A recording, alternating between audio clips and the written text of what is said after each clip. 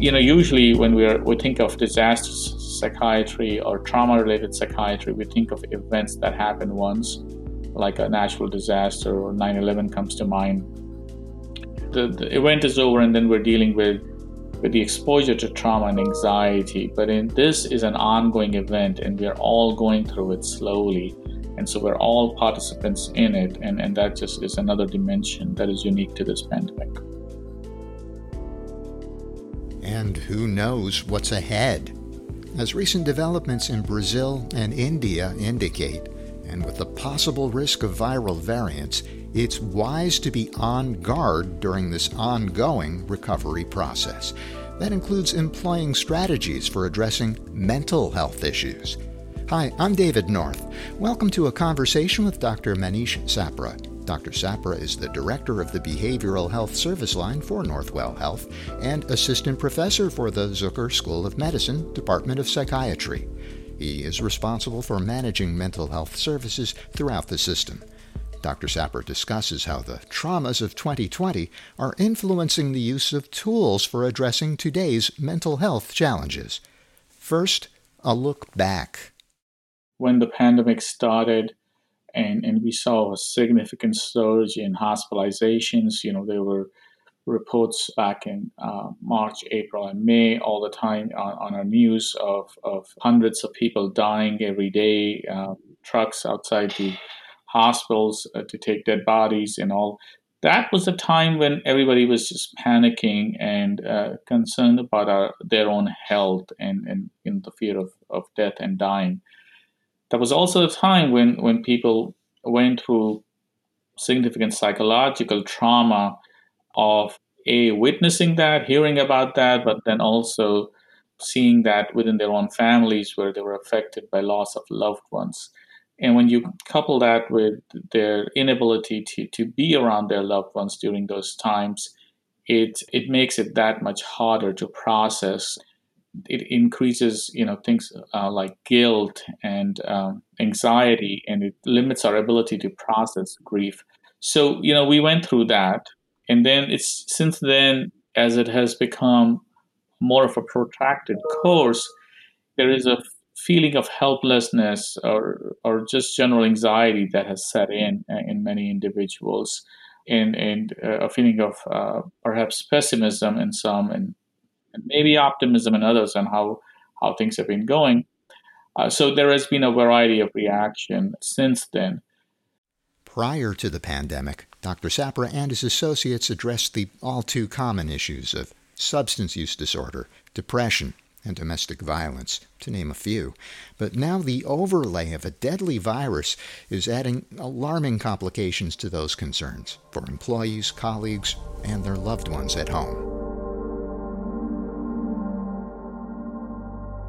The pandemic has also added not just the health-related concerns, but the concerns of social determinants such as our jobs, our housing, stress of not being able to use things that we generally use to cope, such as being with each other and networking or processing things together with friends and families.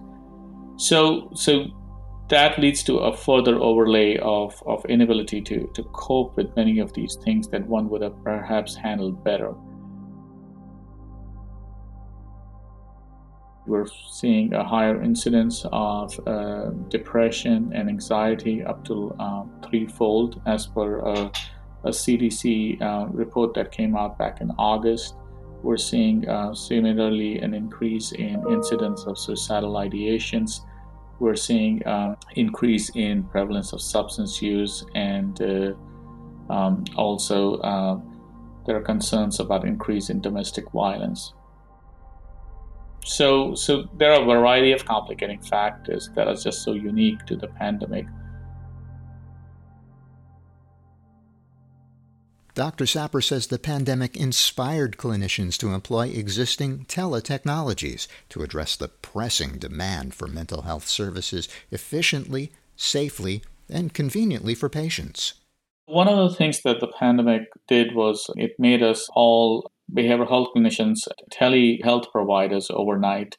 telepsychiatry and teletherapy or any behavioral health services through video conferencing is not a unique idea, not a new idea. We've been doing it for at least a decade or year, and perhaps even more, and had been, gradually developing these services. But the pandemic was a catalyst to this change. It brought many of individuals who were previously resisting, either clinicians or patients, into accepting this mode of providing treatment. So we're doing, depending on the clinic, here at Northwell, somewhere between 50 to 100% of our visits via video conferencing at this time. And this has been facilitated by wide availability of this technology now, also facilitated by decrease in regulations around telepsychiatry applications, which happened both due to declaration of public health emergency here at New York State and also at the federal level, and by the insurance companies accepting to pay for these services. So overall, we have seen that the clinicians have accepted it really well. They are very comfortable in providing care via tele, and the patients have accepted it really well. And it's been quite revolutionary. Conditions for in-person services are subject to change as safety permits, but Dr. Sapra says the advantages and acceptance of telehealth services are proven and will continue to be helpful in the future. A perhaps less considered aspect of mental health and wellness, according to Dr. Sapra, is seeking healthy, reliable sources of information, both to shape our outlook and to make responsible decisions at home and in the workplace.